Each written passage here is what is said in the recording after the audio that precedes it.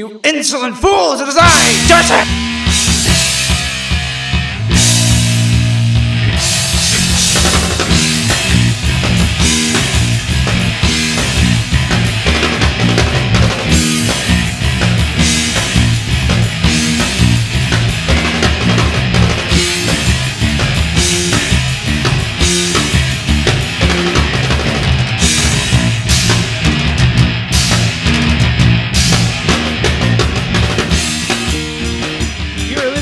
Podcast. The League versus the Age of Analog. Is that what I said? The Age of Analog. Oh, we kind of did the making stuff. I don't know what you want to call this one. It's not even a versus, but I'm Matt Dursin, the Firestarter.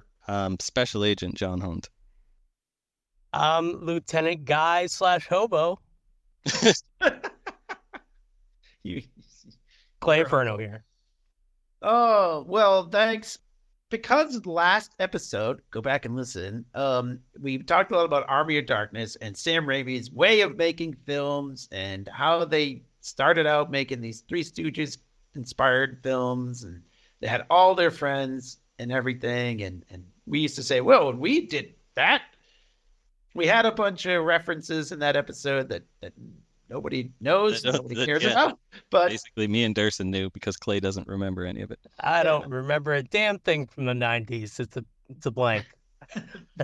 I do remember some things. We'll get there. We'll get there. But in the early 90s, it's kind of the era that we're going to start on here, I guess. Unless you want to go back even farther, but early 90s. John had a video camera, like a VHS. And a Vision. And a Vision. And we made a very short movie called Dursin the Firestarter, which then we made now is a little, I don't know, is that wrong? Should we not? Basically, it was me pretending to shoot fire out of my hands, and we burned. And then we burnt action figures and filmed it, and then we made a sequel that was also short. Yeah. And then we made like 4 of them. Yeah, we made 4 Dursin Firestarter movies. They got longer as we went on, and my abilities to do stuff increased because then I got like a mixer and stuff, so I could put in music in the background, and by the time I had amassed enough stuff, I was like, let's redo these and put an actual story to it.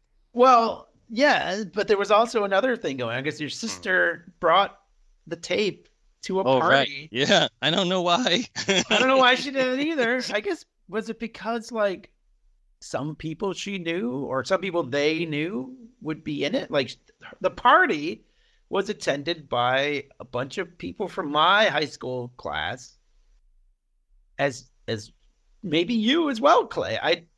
I don't know. You may have even, were they even dating at this? You might have even been dating at this time. Sure. Okay, so anyway, Clay's gonna not be a reliable witness on this portion of the show. That specificity is not my strong suit at thinking about Dursin the Firestarter. I knew that it happened. I knew that I was maybe in it. I had no idea. I played 2 parts. Yep. I'm just gonna come out and say that it is not this is not an exaggeration to say it probably changed my life, at least at that time, right? Because I remember walking in the following Monday, walking into my high school, and Randy Shepard came up to me, who I had known for many, many years, but we barely spoke. Like, we didn't hang out. We didn't hang out in the same circles. I didn't really hang out in any circles. I wasn't that popular a kid. I'll just tell you. I wasn't even allowed in a circle. I was too much. I was a dot. I had one, wasn't even a circle. But anyway, Randy came up to me and he said, "Oh my God." And I was like, "What?" He's like, "Dursin the Firestarter." I said, "Oh no." That's how I feel about it now. So excited, and he couldn't wait. He said, "When are you doing your next movie? I want to be in it." And so that kind of changed because we've mentioned Randy before as being somebody that maybe we should call him, see if he wants to be on the podcast sometime. But he's led an interesting life. He has like a cool job and stuff. Post Dursin career. Yeah. He launched but he's always been very much a catalyst for connecting people. Like he connected me with a band and made us all friends, and like he just connected a lot of dots. He was like kind of like that guy. I guess you're right. Like in retrospect, he didn't think of me probably in the same way that I thought of him, which was just like he's this guy I never talked to, you know. Like, but we had gone to high school together a couple, like in many all the years of school, like all through the school system. I mean, nothing against him, but I never spoke to him that much. I mean, he was so excited by this movie that we had made, this dumb little movie. And he played Lieutenant Ace in the expanded edition that John really wanted to make, like a real feature-length movie. Yeah, we took like the Snyder cut. Yeah, Snyder cut. So we took the first three, and I took the elements of those, which there wasn't a lot to the story, and then we did 4 altogether, and the fourth one was like a 45-minute opus. So I was like, let's refilm these first 3 and have them tie in with the fourth one. And about halfway through us doing it, I was like, fuck it, who cares about continuity? Let's just do what we want. Just like Sam Raimi. Yeah, exactly. Yeah. So you had to go back to the studio for some reshoot budget. Yeah. So there was a lot of references to, like, I basically took the story structure of like RoboCop 2 and Akira and a bunch of Bruce Lee movies and just kind of combined them all into that and the origin of Spider-Man and mushed it all together. Yeah, that's right. There was an origin of Spider-Man. There was a lot of references in this movie, and but I guess the point of it all, right, is like, well, we were in high school. I guess you were a little older. I was in college then, yeah. So I turned 21 when working. Right. Yeah, it took us a while, but we had everyone we knew. It took us over a year to do it all because we had to stop filming for several months as we severed a snow-covered ground from I can't remember when, but it was several months of just had a lot of snow that year, so we couldn't film it. Yeah. Because it was supposed to take place in summer. I remember like the coldest day of the year, though. I think in February, like going down and film at your place down on the Cape. Cape Cod, North Dakota. Yeah. And figuring it would be warmer there. Yeah. Oh, but it wasn't. It was so cold. Yeah. No, it's definitely colder down there. Yeah. Yeah. I had a can of soda and it froze in my hand, like while I was outside. Yeah. Like we were filming while we were filming. Filming on the beach. Yeah. Oh my God. Not the beach with that's all rocks now. No. Not that beach. No. But yeah. But the thing was, I guess basically, like we had to corral like anyone we knew, and I guess this is kind of like what you were saying, Clay, like about Randy getting people to film with us. Well, yeah, it was basically because of Randy, like because it was only going to be the characters that we had in our original 3, which was me, you, and our friend Yo, who's on the Monkeys episodes. Right. Monkey episode. Go back and listen to that one. And the Mike Nesmith. The Mike Nesmith. Yeah. And that was basically going to be it. And Greg Head. And but then all that, like, Randy kept knowing people. So then I started adding characters and doing things like that. And it was Lee Mansfield. Yeah, we even had his friend in it. Yeah, his girlfriend. That was a first for us.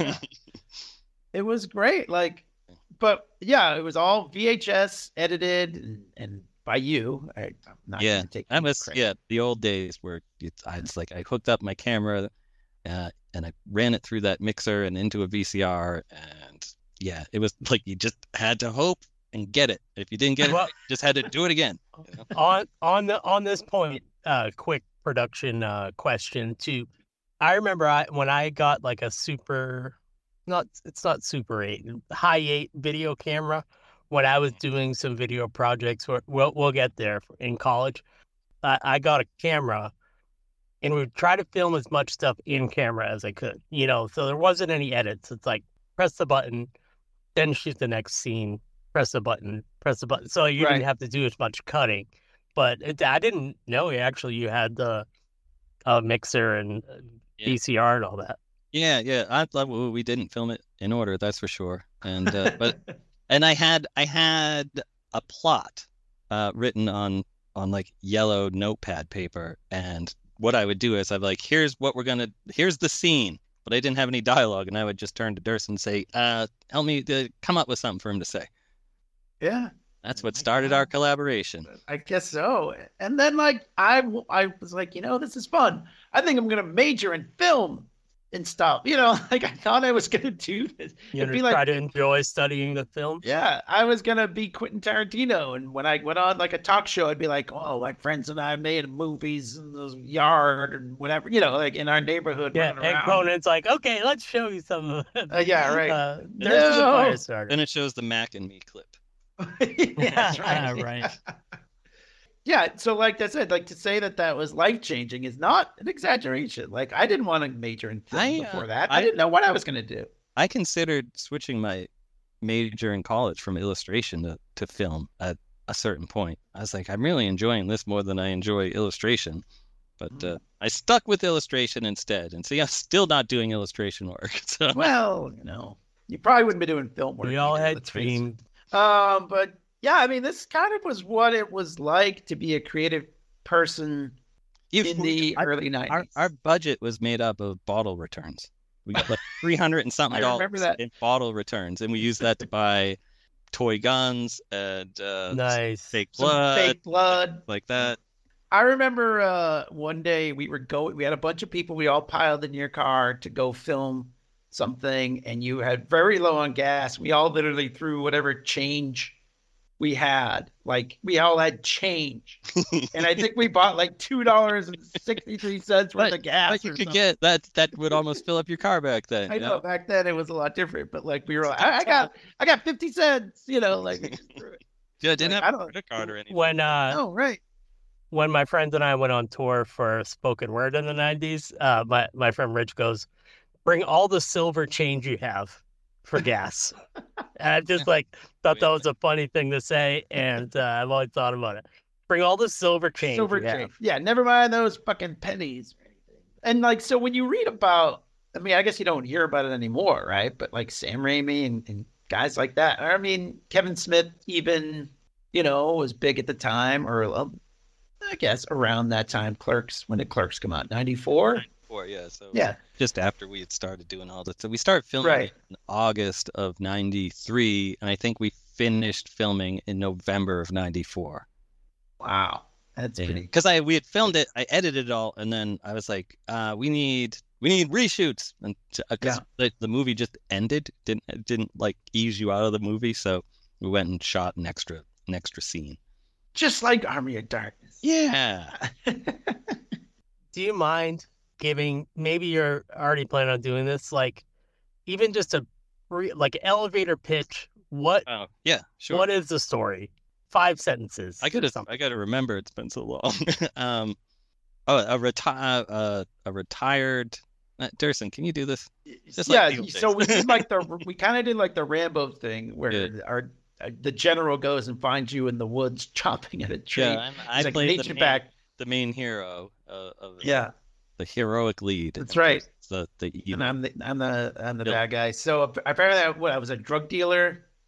I guess posing as a high school student, selling technically cocaine. Awesome. Yeah, awesome. Selling cocaine. We would and we wrangled in, one of the teachers. Yeah, that was right. The music teacher, and which you would never be able to do. And you pulled a gun out on him and stuff. I know. Pulled a toy gun. Toy gun. So me and my partner go chase the Dursin drug dealer into the science fair experiment, which is the takeoff on Spider-Man, and the Firefly gets radioactive and bites him on the hand and gives him the power of fire shooting, which fireflies can do that. Mm-hmm. Yeah, because it's fireflies. Yeah. And then Dursin sneaks onto a boat a la Dracula and gets to South America, and then starts gaining followers a la Akira, and we have to go after him and save the world. Well, yeah, because there's also powerful. I forgot. Also, yes, at the very beginning of the movie is unearthed by the military, which our friend Randy was Lieutenant Ace, and there was Major Dick, and such a 21-year-old's idea. And Lieutenant Guy. And you're Lieutenant Guy. Yeah. And and there was also Lieutenant Boris, who was like a double agent for the mysterious Madam X of the Bromelia Empire or something.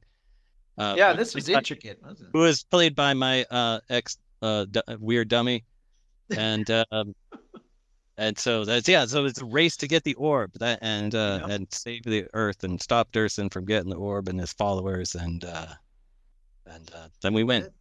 Yeah, so much like the Joker movie, the villain is the title of the movie, but you're the heroic lead. Yeah, of course. Jump. Yes. Yeah. I think we didn't.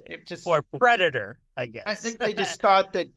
I don't know why they thought. I think we just thought Dursin the Firestarter sounded. Yeah, the studio thought that was a good name. Sounded like a turbo. You got some notes from the studio that John Heroic Lead wasn't a good title. Yeah. Right. Special Agent John Hunt. We didn't even make up names for ourselves. We just kept like Dursin. Dursin, me, and Yo. You know, Greg Head. Who then played his brother George, who looked exactly like. Yeah, this was. We got so excited. We were gonna film another one where like Randy was the bad guy or whatever. It was gonna be nothing like what we had done before, but I was just getting a little too ambitious for what I could actually pull off in 1996 at that point. Whoa, 96. Yeah, 96. It was like Special Agent Hunt was going to fake his own death, and I don't know. It was going to be something at a parade, something too. I can't remember. It's a long time, but yeah. Well, but it was kind of crazy. We had all these ideas, and and didn't do anything after. It was one and done. I was like, that's all I need to do now. It's more than a lot of people do, I think. I mean, I don't know. I kind of figured everybody was doing this all over and there obviously were people. But like, I think a lot of people were shooting like gangster movies and stuff or something, like Tarantino, like. If I can speak from an outsider's perspective, somebody literally from across the tracks in North Abington, North Dakota. Yeah, that's North Dakota, really. Yeah. So North, but like it's Canada.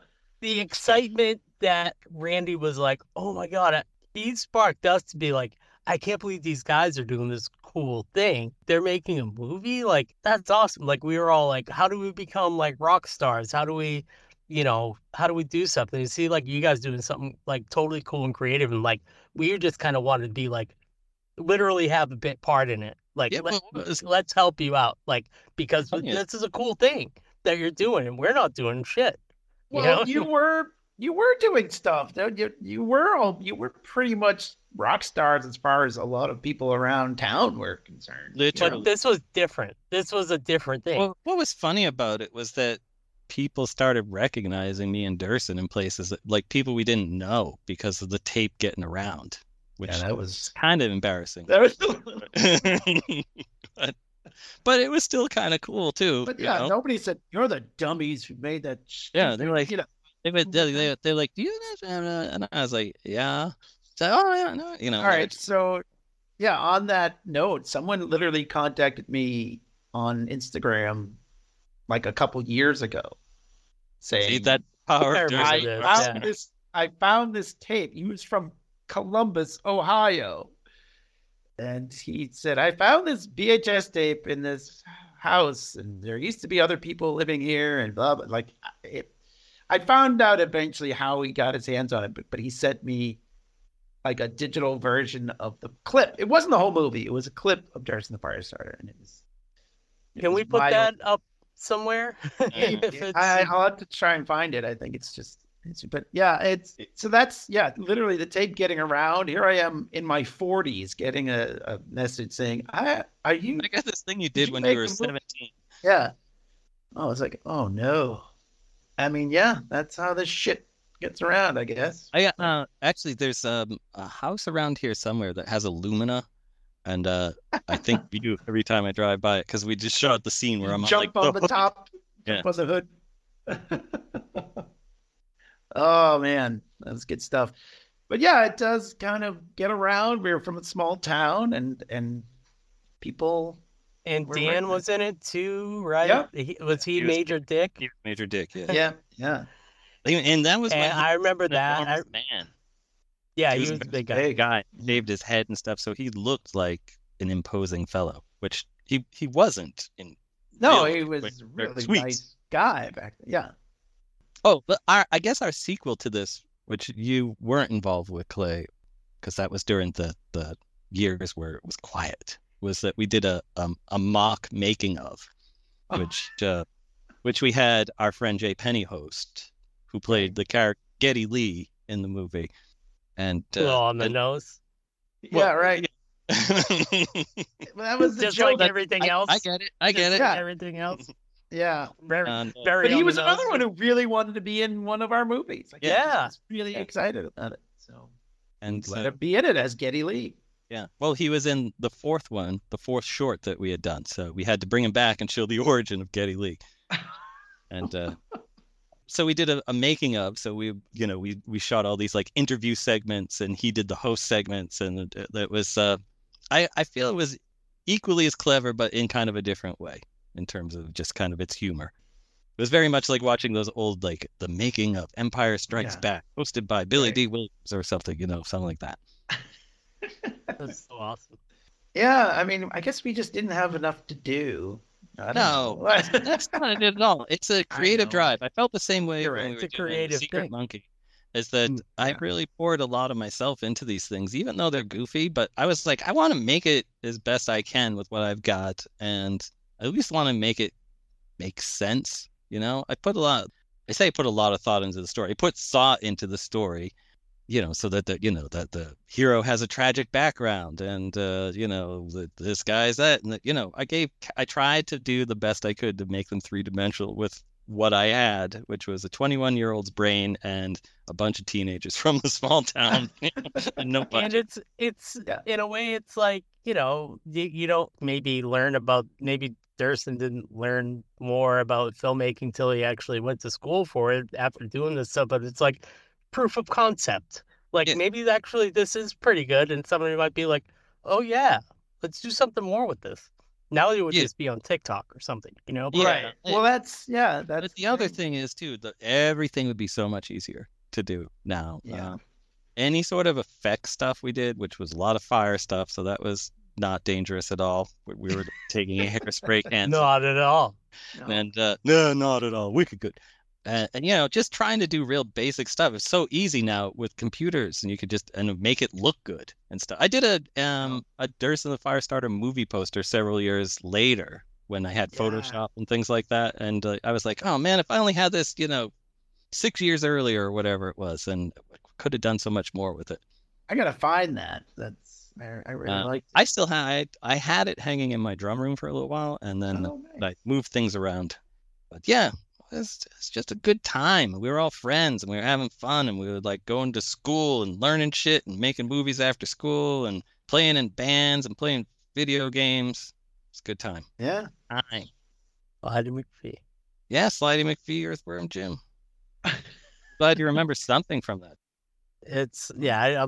I can't remember anything really. I mean, I remember big things. That's fine. As long as you remember the big things. We remember the minutia sometimes. So together, that's why we make a good right. I mean, I basically remember kind of shooting, but it was in Dursin's front yard, maybe. You were in for school. That scene. You were in school at the time. You lived at school, right? No, it wasn't my front yard. It was John's backyard, I think. Yeah. Oh, okay. So maybe if I was home for father's office.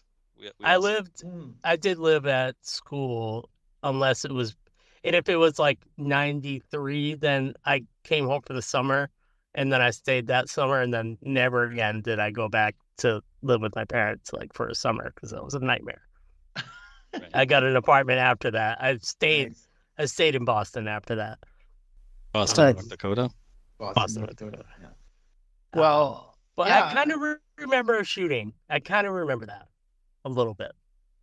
Yeah, it wasn't a lot. It was like maybe 3 or 4 scenes at the most.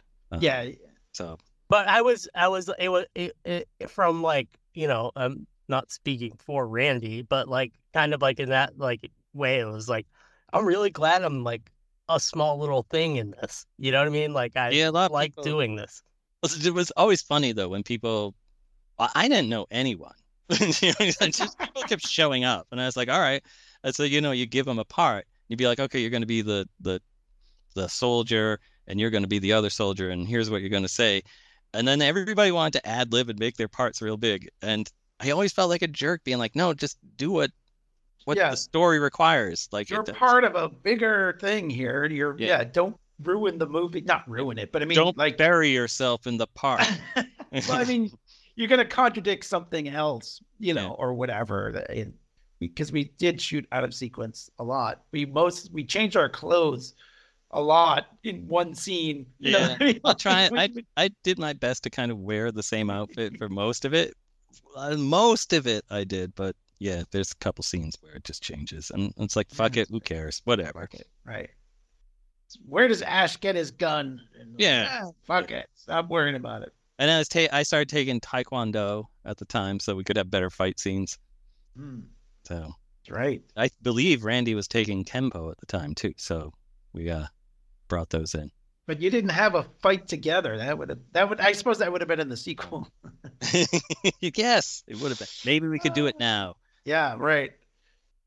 I mean, but yeah, we did other stuff too. Like occasionally we were like, hey, you want to film? And we would go around. And I remember one time it was like a snow day or something. And you were like, hey, let's go and film something. And we just ran around the woods. We called it Captain Stardust. Yeah. And he fought Demolition Man before there was a Demolition Man. Yeah. Before the Stallone Demolition Man. Yeah. He's from the Chicago Demolition Men. That's right. And then you said, Dursin, I just want you to direct this one. Yeah, look at that, huh? And I did. And then I sent the tape when I was applying to college. Oh, God. I sent it to Syracuse. And I got turned down. No, I got into their film program. And I got a scholarship. Nice. I got a scholarship. And I was like, tell me it wasn't... Captain Stardust. Maybe it was. I don't know. That's why I refer to my home as Castle Stardust, and there's also like Lake Stardust and Mount Stardust here. That's my little joke. Castle Stardust plays guitar. Like, Captain Stardust because there was a puppet show called Captain Scarlet, and when I was in another band with the real jerky guy, who's got together with my ex. Weird dummy. He used to always refer to me as Sean Stardust for some reason, and so there we go. I took Captain Scarlet. He was kind of a weirdo. That's probably He was just a weird dummy in general, and he was a weird dummy. Yeah. And so that's how I came up with Captain Stardust. Yeah, I mean, in retrospect, I don't know. Like the school that I actually ended up going to was not. They didn't require you to send a film to get into their. Did you though? Program. No, I didn't. I suppose I should have, but it wasn't required, so I didn't do it. And then I got accepted like provisionally, meaning like if I failed the class, they could just throw me out. Like, dude, can I tell you something? Me too. When I went to Mass Art, North Dakota Art. No, but honestly, like I had, and it is funny, like, we'll maybe talk a little bit about college and like art school a little bit. There's in art school, film school. Like I had like a lot of drawing skills, and I thought wanted to be like a painter. I thought I was going to draw a lot, maybe draw comics or something. I didn't end up doing that, but they were like, academics are like pretty bad, but you get a bachelor's degree here that requires academic classes. It's an actual like it's not like an academic school plus art. But they were like, your grades are so bad. It's like, you can't mess up or you're out of here. Your portfolio is good. And it was like charcoal drawings of like still life and stuff. I would be like, yeah, I guess this is like kind of okay. But if I look at it now, but it's your high school portfolio, whatever. But like, yeah, I probably could have submitted even my part in Dursin the Firestarter, like from what I ended up doing at school. But I came back, I came.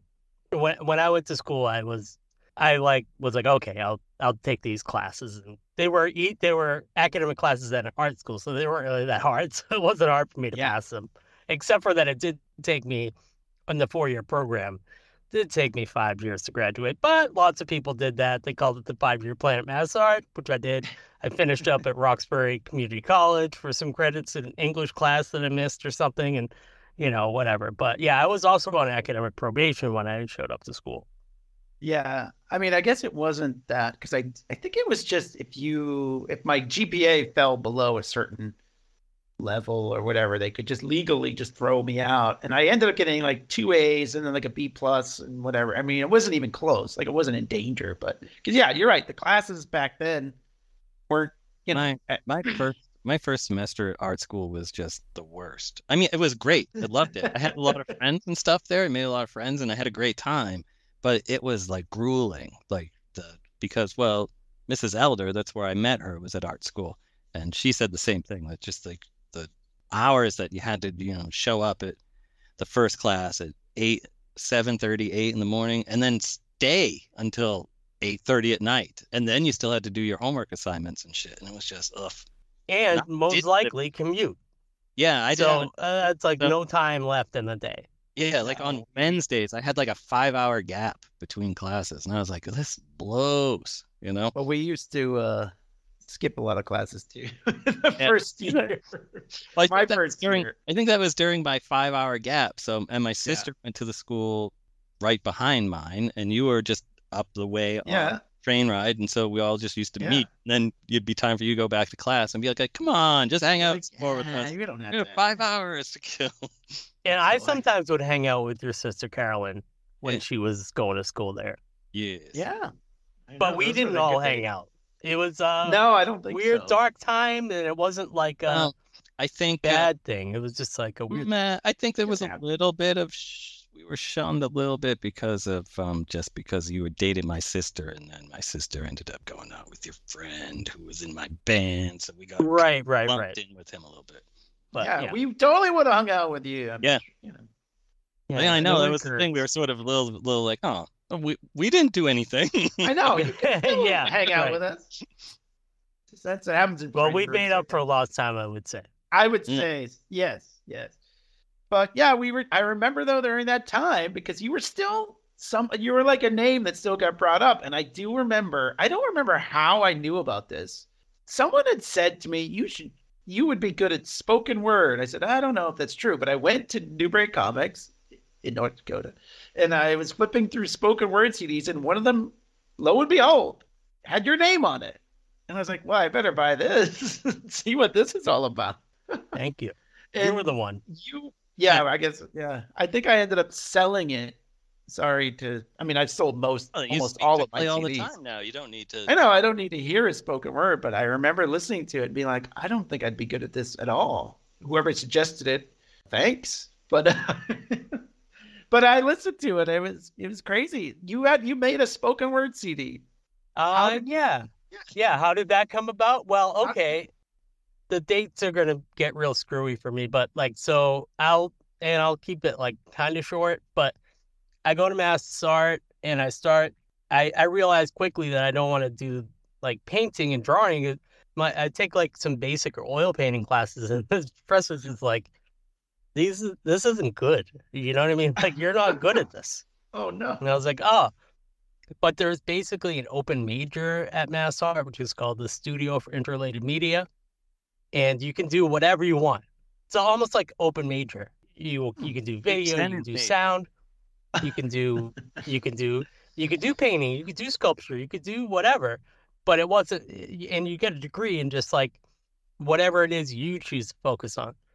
So I started seeing some people, and like I was inspired by like Jello Biafra and Henry Rollins doing spoken word albums, and then I met my friend Duncan, we later made the CD and everything. And my friend Rich was like writing letters to he was making zines. He would write letters to companies like, "Dear Libra 2000, why is it Libra 2000? It says for all the 2000 parts, but I only count one part that it cleans, the skin. Signed, Mr. Rich Mackin." Right? So he had like kind of this thing. And then a part of it like relates to what I do now, actually. So it's like part of class was like putting on a show. So like you could be like the producer of the show and like set up the lights and the sound and have a roster of people that perform or show their artwork or whatever. So every week I would get stoned and then I'd sign up to read poetry in my class. And then I would write something right before I went into class to read it. And I would like read like a poetry thing, and it's a little bit like, we didn't have the word then. It's a little cringy if I listen to stuff now because it's like kind of like appropriation of like rap. But I was trying to do like almost like acoustic rap. Like I didn't have music or anything, but I was like kind of rapping. That was like kind of my, like cadence or whatever. Mm-hmm. And then I just did that, and it wasn't good. And then I got better. And then we started just doing that, and like then this kid Duncan comes in and starts doing it and like putting on these shows, which were basically our class was like a show. And then we put on shows at the Lansdowne Street Playhouse, which was part of Mamakin Music Hall owned by Aerosmith, right? So we would do like we would take like our class and put it in like a club, and people would come and see us. And then even the Middle East where I worked, I still work now. I did in 1996, we had a show at the Middle East upstairs, and I got kicked out for drinking underage there. That's how young I was. But my parents came in to see me perform on stage for poetry in front of everybody. And we put together the show. And so I want to get to it quickly. There's a couple of big highlights. So Duncan and I and Rich, basically for my senior Oh, thesis, we invite Jim Carroll, who wrote the Basketball Diaries, to come up to Boston and do a spoken word show, because that like what he did was like read poetry. We did that show with him. That was a big deal. My parents came. My niece Darby was like a little baby, and she was crying, and Jim Carroll was like, "Get that baby out of here," and stuff. Oh, no. And we went and picked him up from the train station and hung out with him and stuff. So it was like my first like rock star experience, like talking to anybody famous. And then so after like we graduated, we decided to, kind of that same year, like I put out the CD, is 4 of us on it. And because we wanted to be Henry Rollins, we wanted to be like Jel Biafra, like they have all these spoken word CDs that we've been listening to and being inspired by. Then we went on tour. We went on tour for a week. We went out as far out to like Chicago, and it was like kind of like a northeast kind of tour. We went out for a week. We maybe played like 4 or 5 shows. Didn't make any money, and we had like one of the first like cell phone, like a car phone. It was like that we had to drive out to Duncan's parents' house in like Worcester. And the thing was like a big briefcase, and it's like, in case of emergency, you can call us. It probably costs like $20 to make a phone call on it, but in case of emergency, you could call on this thing. And so then actually in a similar sort of way, were you saying like people started to recognize you and stuff? Like we got to write up in the Phoenix, and like people started to know that that's kind of what we did, and people would be like, "Oh, hey, I have your CD," and then other people that I would meet like later on in my professional life would be like, "Oh, I had your CD." Like it would happen like in fun sort of ways. Like it'd be like, "Oh, I on tour without a band," or they like quote something I said on the CD. And but yeah, that was our whole thing. It was like we don't have a band. All our friends are out in bands on tour all the time. We were like, we're on tour without a band. We're spoken word guys. But that's sort of it. How did you get like a CD though? Like our actual, like at the time you guys were making a lot of demo tapes, or even maybe a couple of years before that, I guess. But like, you guys would get together and record tapes, like, you know what I mean? Like at a recording studio, and then you would get tapes made, and we would all, like, I remember giving John and our friend Bram and various other guitar players. The general in the movie. Yes, that's right. And yeah, like you guys would have tapes. Well, eventually places started doing CD. Yeah, I guess too. Well, what we did was, since we did perform live a lot, and we would perform shows like in our classroom, but we would not during class time. So we would like be like the spoken word show in the classroom, North 175, put up flyers everywhere, like, and we would record it, like from the soundboard, and, not too dissimilar to how we like record our podcast now, or whatever, but we record it to tape. And then, so we had all this material from various recordings.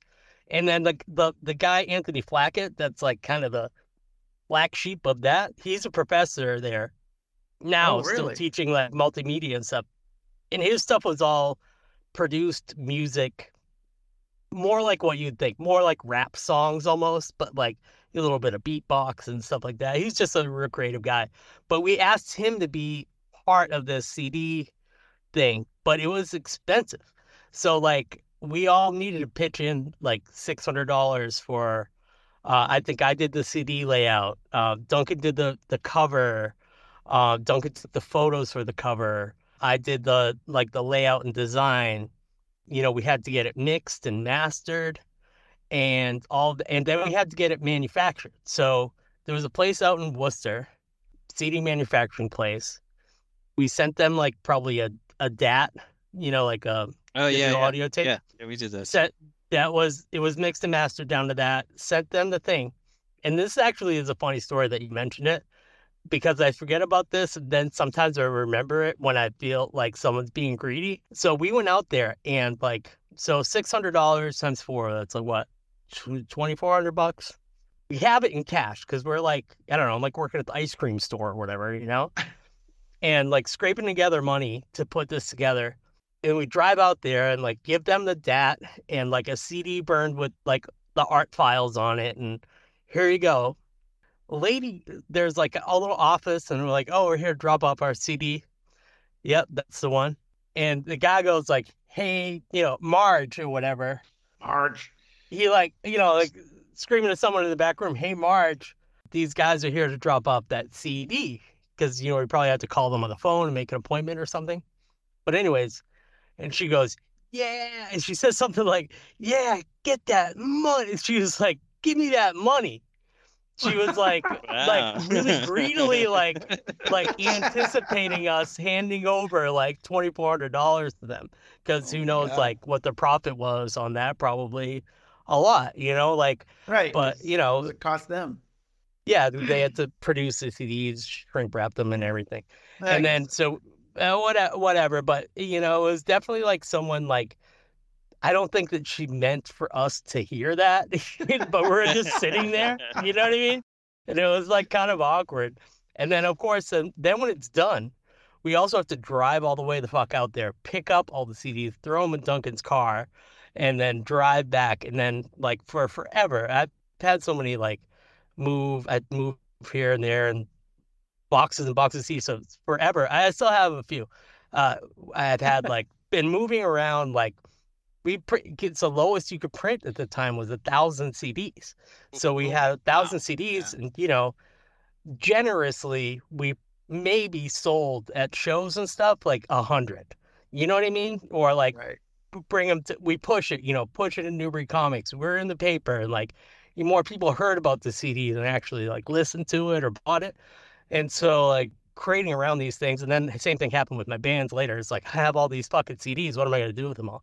But yeah, we did same thing. Yeah, with exactly. Same with comics. Same thing with comics. But yeah, that's the origin of the CD, and I'm very proud of that stuff. But yeah, much you guys are making movies, and I like was like always trying to play in a band, but then I had this other kind of like small time spoken word career, and we were always doing like slam poetry was really big at the time, but we weren't doing that. Like we were like, our show is going to be different. Like everybody gets 2 minutes, you get up there and read your thing and then get the fuck off the stage. We're going to put like 20 people on stage. Everybody does like 2, 3, maximum 5 minutes. And then of course we'd get somebody to be like reading a 15-minute thing and be like, dude, this is not, we're like a fast paced thing, like move it along. But it's like the guys at Dursin the Firestarter who wanted to increase their parts. Yeah. It's always the way, but it's to me at the time, right? Like the grass was always greener. When I saw that, I think I was like, son of a bitch. You know what I mean? Like, I think I was like mad at you. Speaking of tour, we probably should have asked Yo to be on, but he also had a CD come out, and they toured the band Junction 18. And it was like recently listed on like the top 100 indie something or something like that. I'm not sure. People love that. People love that band. They're across the country. People love that band. They think they list them as one of the top pop punk bands ever. Like people really love it. The grass is always greener thing is funny because I was doing that, especially at the height of my horniness, I was trying to be the coolest dude ever. You know what I mean? So like mission accomplished in a way, but also it wasn't like that easy. And then also like I didn't sell 1,000 spoken word CDs. There was no demand. You know what I mean? It's almost like the podcast. We put it out. We know some people listen to it, but it's not like everyone's like, that's my favorite podcast in the world. But we still do it. Right. But I was like writing scripts and everything, and I thought I was going to be, and I'm like, he's got a CD, not knowing that you have a giant box of them. And, and that some lady's like, yeah, give me that. Like, yeah, right. But I mean, here's all of our art, right? We poured our heart into it. Here's like everything so precious. This is like basically like, as I said before about the Jim Carroll show, it's like my senior thesis. Like, this is what I accomplished in college. This is the thing. This is it.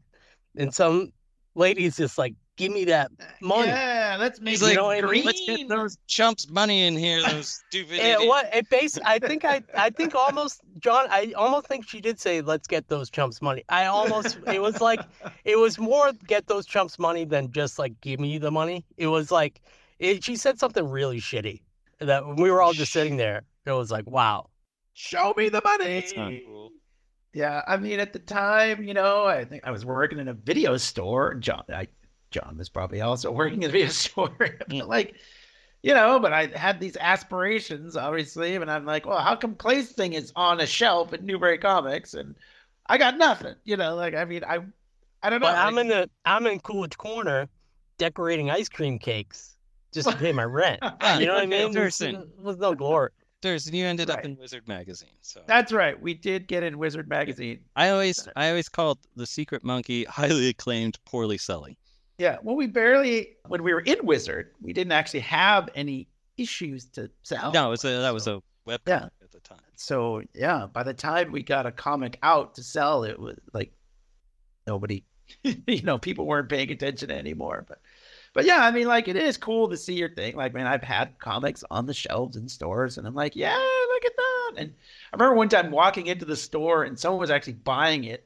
Oh, that's even while I was walking in, and like they were like, "Oh, that's the guy right there," and I was like, "Oh my god, you're buying that?" Like, what's wrong with you? I mean, tell your friends, please. Yeah, all right, I know, but that's our way too. I guess it's probably something we should bring.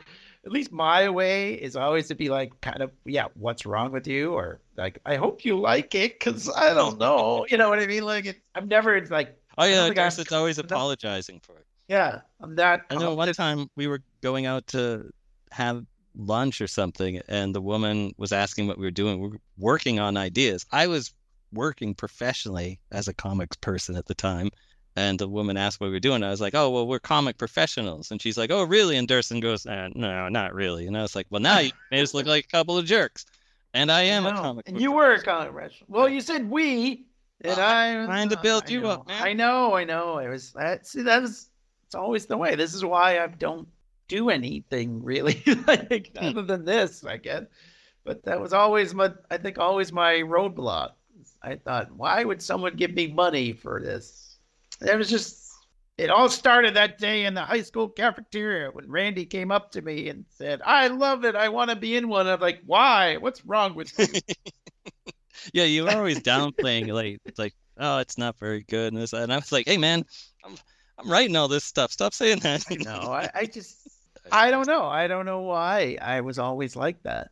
Well, the thing these days is now to come out with a sequel 40 years later. So I'm gonna start writing it tonight. Might as well.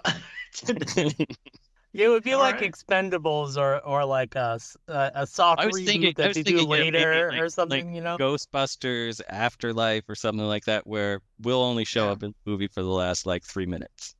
Aren't they doing another Ghostbusters? Yeah. Too? Yeah. Oh, God. Just stop, guys. We should have just stopped after the first one. Same thing with RoboCop. I know. Stop. Yeah. You did it. You got it right. Right. Don't do it anymore. That's like we did with Dursin the Firestarter. Yeah. Stop after that. You got it right. Yeah, got it right. Done. I don't know. People generally, like, as much as I get down on myself, like that first signing I had of Robin Hood back in whatever, like it was almost 10 years ago, or But like people were just excited because I didn't have a price on the thing. I was like, whatever you want to pay. And some people were like, here's $20. And I'm like, Hey, that's good. That's a lot for a single comic book. But they were just happy to support somebody. The average. Yeah, right. $2.99 at the time. I remember DC Comics being like, oh, we're holding the line at $2.99. And so I was like, oh, I should charge like $3.75 or something or whatever. But the first issue was the best thing. Like you can only do that like once probably, I guess. But that was like, I made the most money that way. And yeah, people just be like, here's some money, just help you out. But I mean, it's great. Like, I think as far as things like selling CDs at shows or any kind of merch, which we've done, sometimes people are fans and some people just want to help out, because they know this is the way to do it. I know because Clay has asked me to help him Work the merch, Yeah. And then I always feel like I'm not trying to be down on ourselves or say anything about anything you guys have made, but kind of speaking for the group, like anytime we have something and we have a table set up, we're like, you could buy this stuff here. Like people are just like, yeah, that's cool. It's good to see you. Yeah, Good to see you. I know. It's like so like, oh man, like why don't you want the comic or the CD or like, why don't I do a spoken word show and like have a box of CDs. Like, hey, I have CDs over there. No, for some reason, these people just don't want to give me money for my stuff. I don't know what it is. Like I see some of these things on Kickstarter now, and these people are making thousands and thousands, and I'm like, wow, like I've never, like I did have a Kickstarter. I had to beg and plead everybody to get it, and now like it's just weird. The modern day equivalent, I guess, or is Kickstarter and GoFundMe type things, but like. And I told you, okay, like Dursin, I told you at Comic-Con, I went there and this, I'm at the karaoke thing, I'm having a good time, and I'm trying to like, I'm there by myself, but like, I like to talk to people, and the kid in front of me is like, hey, oh, yeah. I got a book. Oh yeah, cool. Like, tell me about it. It's like the X-Files meets James Bond or something. I was like, okay, yeah, hey, that sounds cool. And if it was $5 and in his bag, I would have been like taking out my wallet, giving him cold hard cash. But I was like, oh, so how much is the book? And he's like, $20, like for a single issue. Oof. And not saying anything about production costs, and you're an independent person, and I get it, I totally get it. And I was like, oh, well, thanks. It's a little. I think I actually even said $20. Like as like well Dursin, you should. Dursin voice, $20.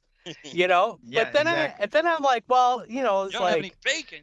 he's like, yeah, I got a Kickstarter if you want to get the digital version. And I'm thinking, oh great, like maybe it's $20 for the printing cost, and I'll give him $5 because I will support Kickstarters and just get the PDF or whatever, just to give the $5. Yeah, you know what I mean? Or $7, but less than 10.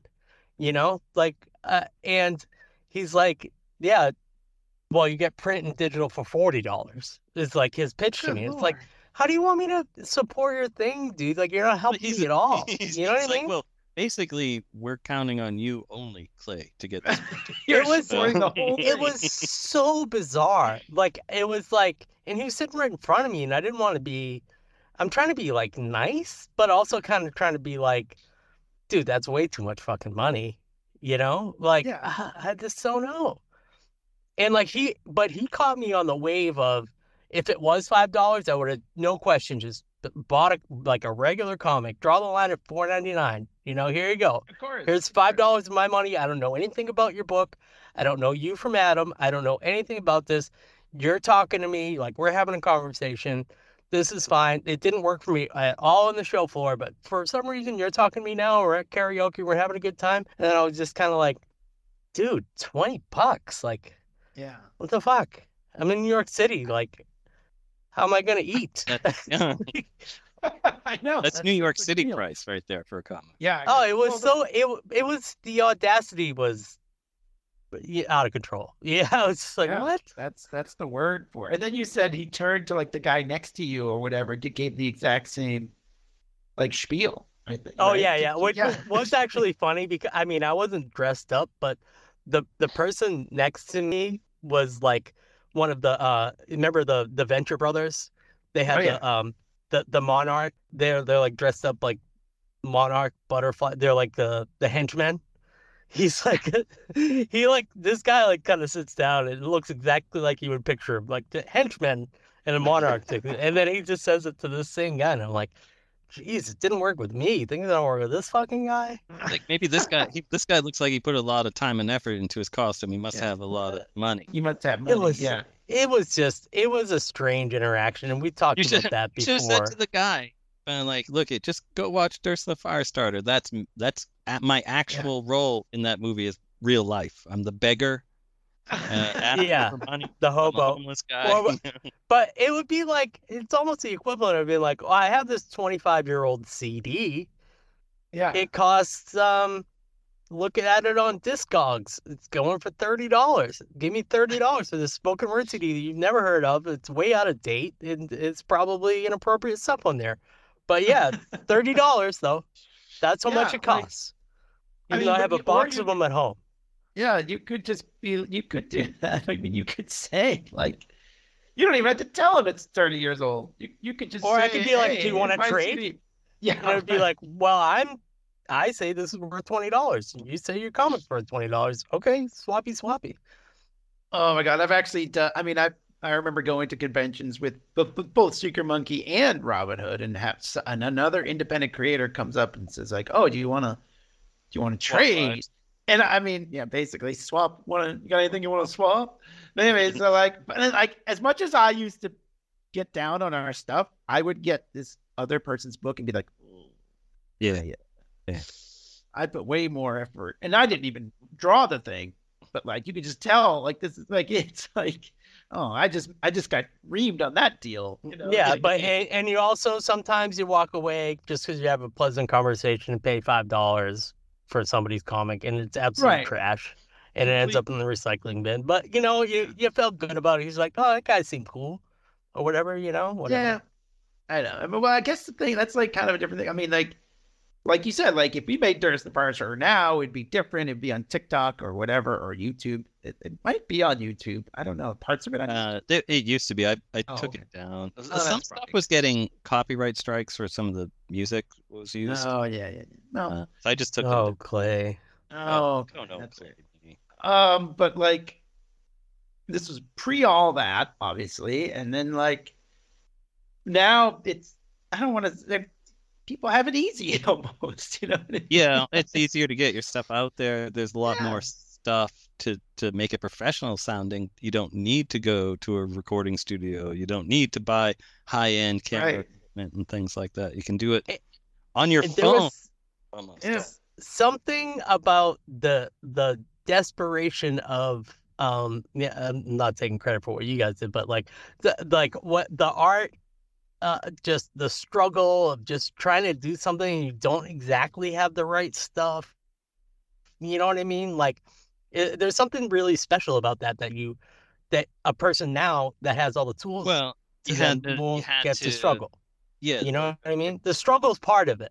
Certain artists thrive with those kind of limitations. It forces you to be more clever. Yeah, it's true. Well, that's what I mean. Like, yeah, I think. Maybe they don't have to be as clever these days, like, or maybe they could just concentrate on the actual art of it and not have to worry so much about how are you going to get people to see it, which was definitely something that we worried about, or not. I mean, we didn't think making a movie would make us famous, or we just thought it was a fun thing to do, I guess. So, yeah. Although I wish it would be something that they would show clips of on Conan O'Brien, like you said. One day when I was famous. But yeah, I mean, the struggle was real back then.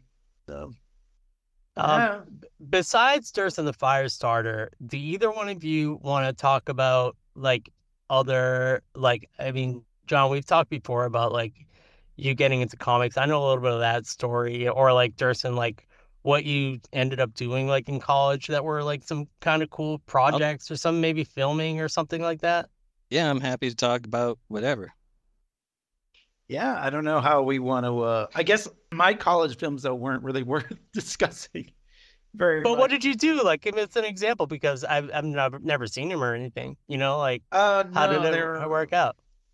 It was really weird. Like at least at the beginning, because I took film classes and we had Bolexes, so they were on film, and you had to shoot. Oh, I thought you meant a Bowflex. No, not a Bowflex. Bolex was the brand of camera. It was really old. This was in the late '90s. They were on film, and you had to wind them. I think you could shoot however many seconds. I'm sorry, I can't We remember filmed now. a thing in a Yeah, I had you guys in it, because they were assignments though. You know what I mean? Like it had to be film a guy running, or you know what I mean? There were certain things you had to do that were part of the assignment, like in some of these classes. The first one I ever did was literally like show a guy walking, and I would show a guy walking. Like, you know what I mean? Like I didn't do anything creative at all. It was so bad. Like I was like, why didn't I try to make it a little more fun? You're like, why isn't John here to do this? That's probably what I did. I'm the dialogue guy. I know, but I also, because I'd commuted, like we talked about earlier, we had to rent a camera, and I didn't want to have to go in like more than once, like, or make a special trip just for that. So I would get the camera, shoot like that day, and then bring it back. I didn't want to have to like take the camera out multiple times. The place, yeah. So like from the school, and so like it was all about getting it done. And so like I was not very creative with all my college films. And I'm kind of disappointed, I guess, in that, because there's nothing really worth time watching. to start up again then. Yeah, maybe I'll go get a Bolex. They're probably not that expensive. We had a place called the Cage where you like could go and check out like any kind of audio stuff or video stuff, like, and they had old shit from the 70s in there. Like you could get like I remember shooting a little bit in college where I had like a camera on my shoulder and the tape was a VHS tape, but you had to have it strapped around like a separate thing. Yeah, those are awesome. And you had to, and they were like, yeah, this is like, the founder of the sim program. This is the video camera he used. It's like first VHS camera. It was high tech 20 years ago. Yeah. I mean, I think the funny thing about it, let me just to put a capper on my college film career, I guess, was like we used the Bolexes, and I literally think like the next year or two later, they phased those out, and everybody was using digital cameras. And so I was just at the wrong time of it. I feel like if I was able to use a digital camera and I didn't have to buy film, which we had to do, we had to buy our own film, pay to have it developed at this place down in Southie or whatever, which I had to find as a kid. Like, I don't know, I didn't know my way around that area, but I knew where this place was.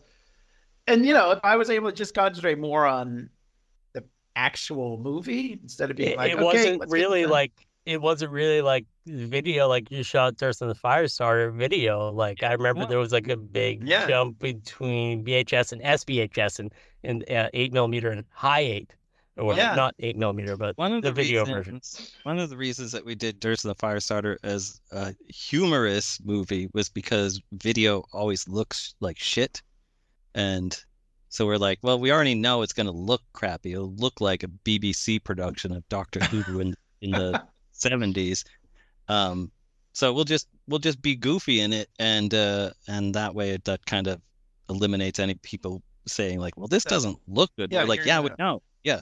That's part of the joke. Yeah. But I feel like that's something that's always been kind of, I don't know, somehow it's always just bad timing. Like even with Secret Monkey trying to do a webcomic. Yeah. Back in the day when no one else was doing it. The weird thing about Secret Monkey, well, this is how I can get into the story of how I got into comics, is the Secret Monkey is essentially what gave me my career in comics, because I moved out of state for a job, and I didn't know anyone, and so I didn't have any friends. I was alone, and I had written, Dursin and I think had written the script for the Secret Monkey a year before, but I didn't do anything with it. So just to keep myself entertained, I started drawing it, and then I put it online, and then I submitted it to a website and they said, well, it's in black and white. If it's in color, we'll take it. So I colored it, and one of the other guys, Chi, who was part of the website, liked it, and so he used to work at Marvel, and so we did a crossover with his comic, um, and then the website kind of fell apart. But she started doing more work in comics. He got in touch with his old editor on Transformers, and that guy worked at Tokyo Pop. So then she was like, "Hey, this guy's got some work. Do you want to do it?" And so that's how I got into doing the lettering and stuff for manga. Was through him and his contacts, and that essentially started my career. And I think that I don't know the timeline exactly, but like there was a big like web comics boom, Yeah, and I feel like you guys were a little before Yeah, it, right? Yeah, Before that. That was exactly. that was late 2000. It started, and Yeah. and by 2005, I was doing lettering. So, I wasn't doing Secret Monkey stuff anymore at that point. Yeah. Well, I mean, you were doing all the art.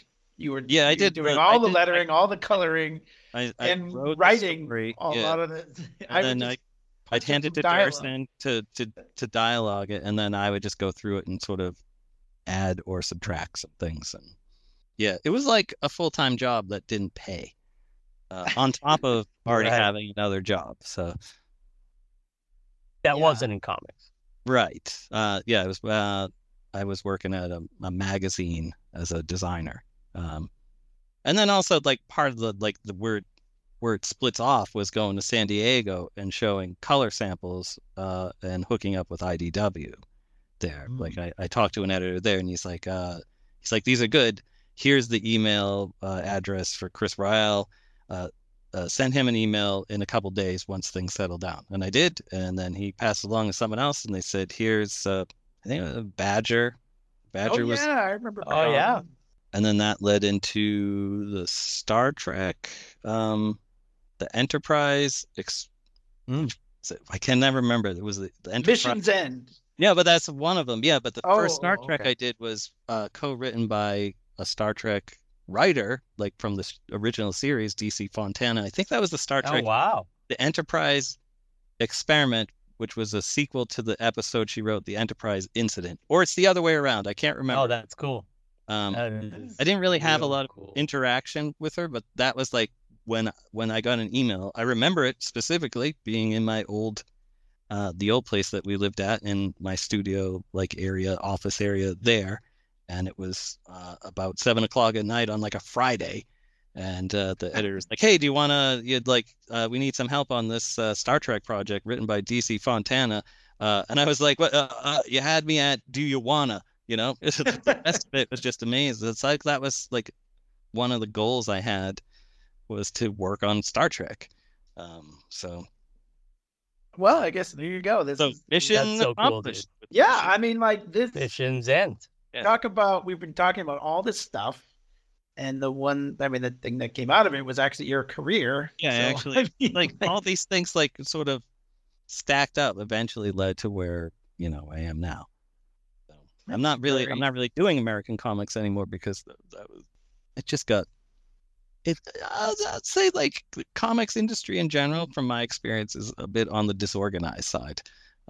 It usually have people that are, when you have artistic people in charge of things, they're not great business people.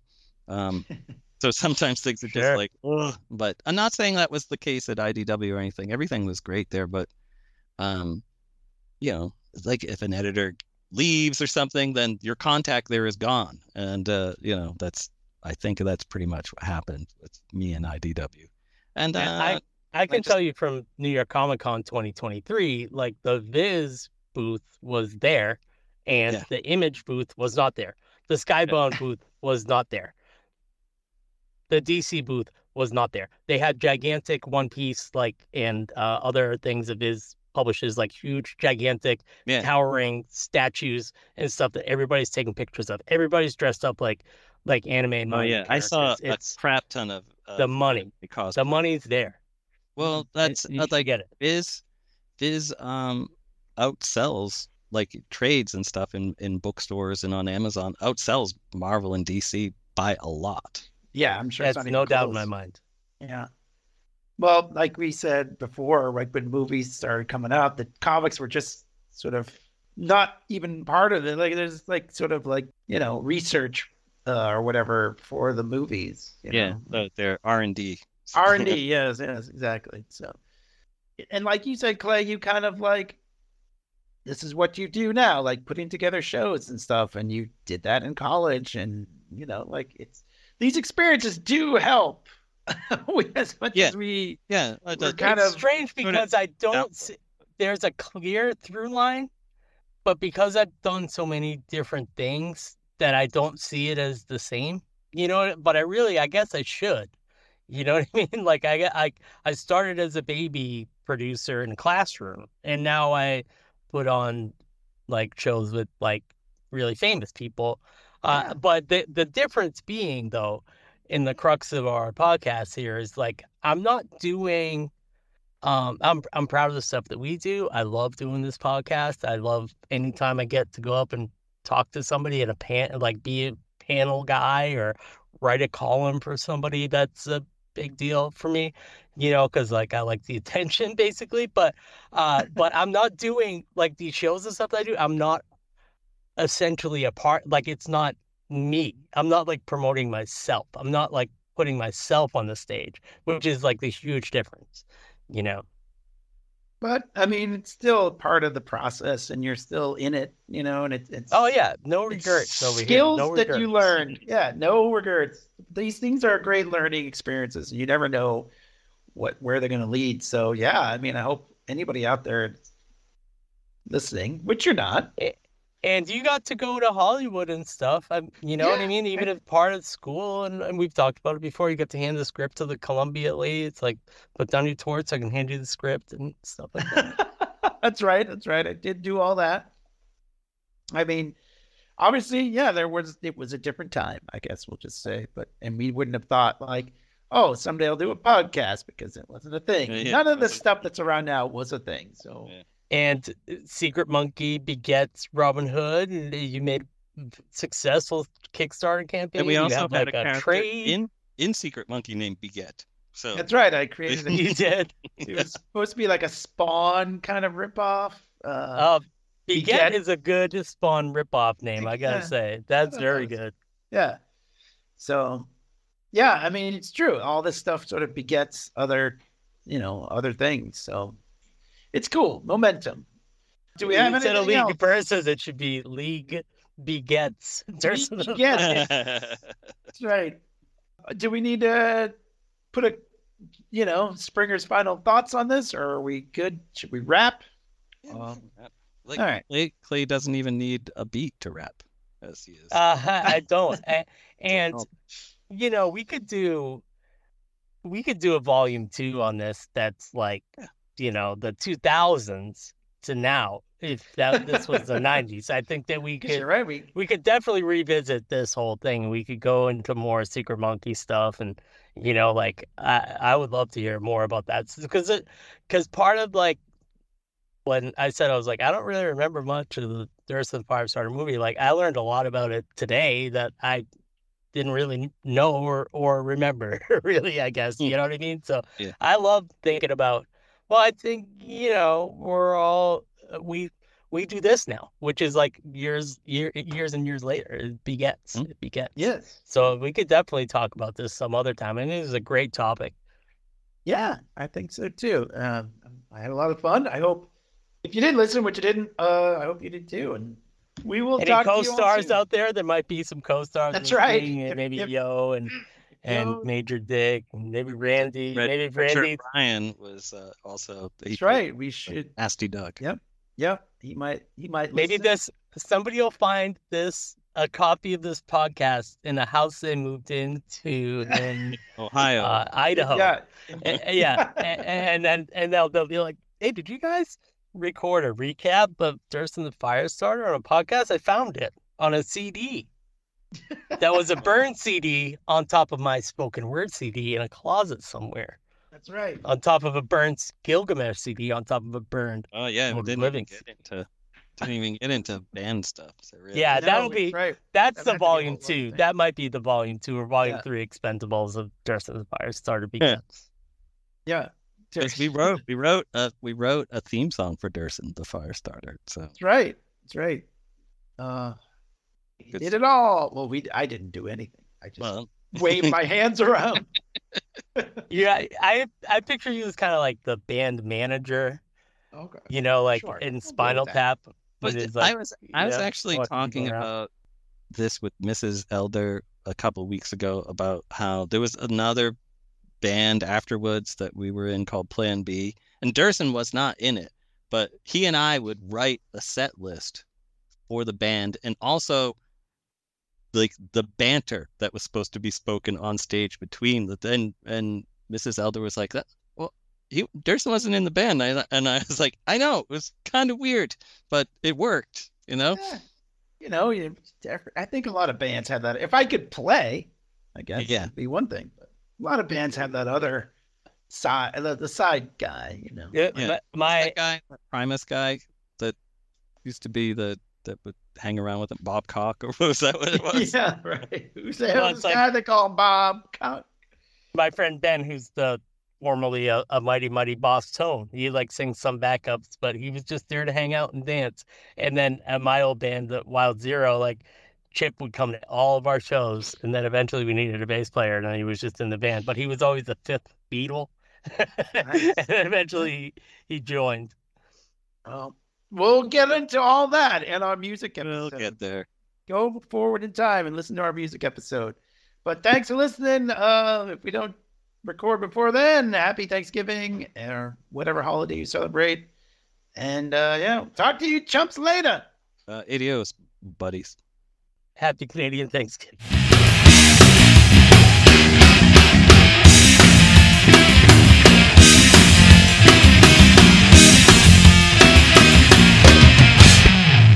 Dursin is I, Dursin is I, Dursin is I, Dursin is I, Dursin is I, Dursin is I, Dursin is I, Dursin is I, Dursin is I, Dursin is I, Dursin is I, Dursin is I, Dursin is I, Dursin is I, Dursin is I, Dursin is I.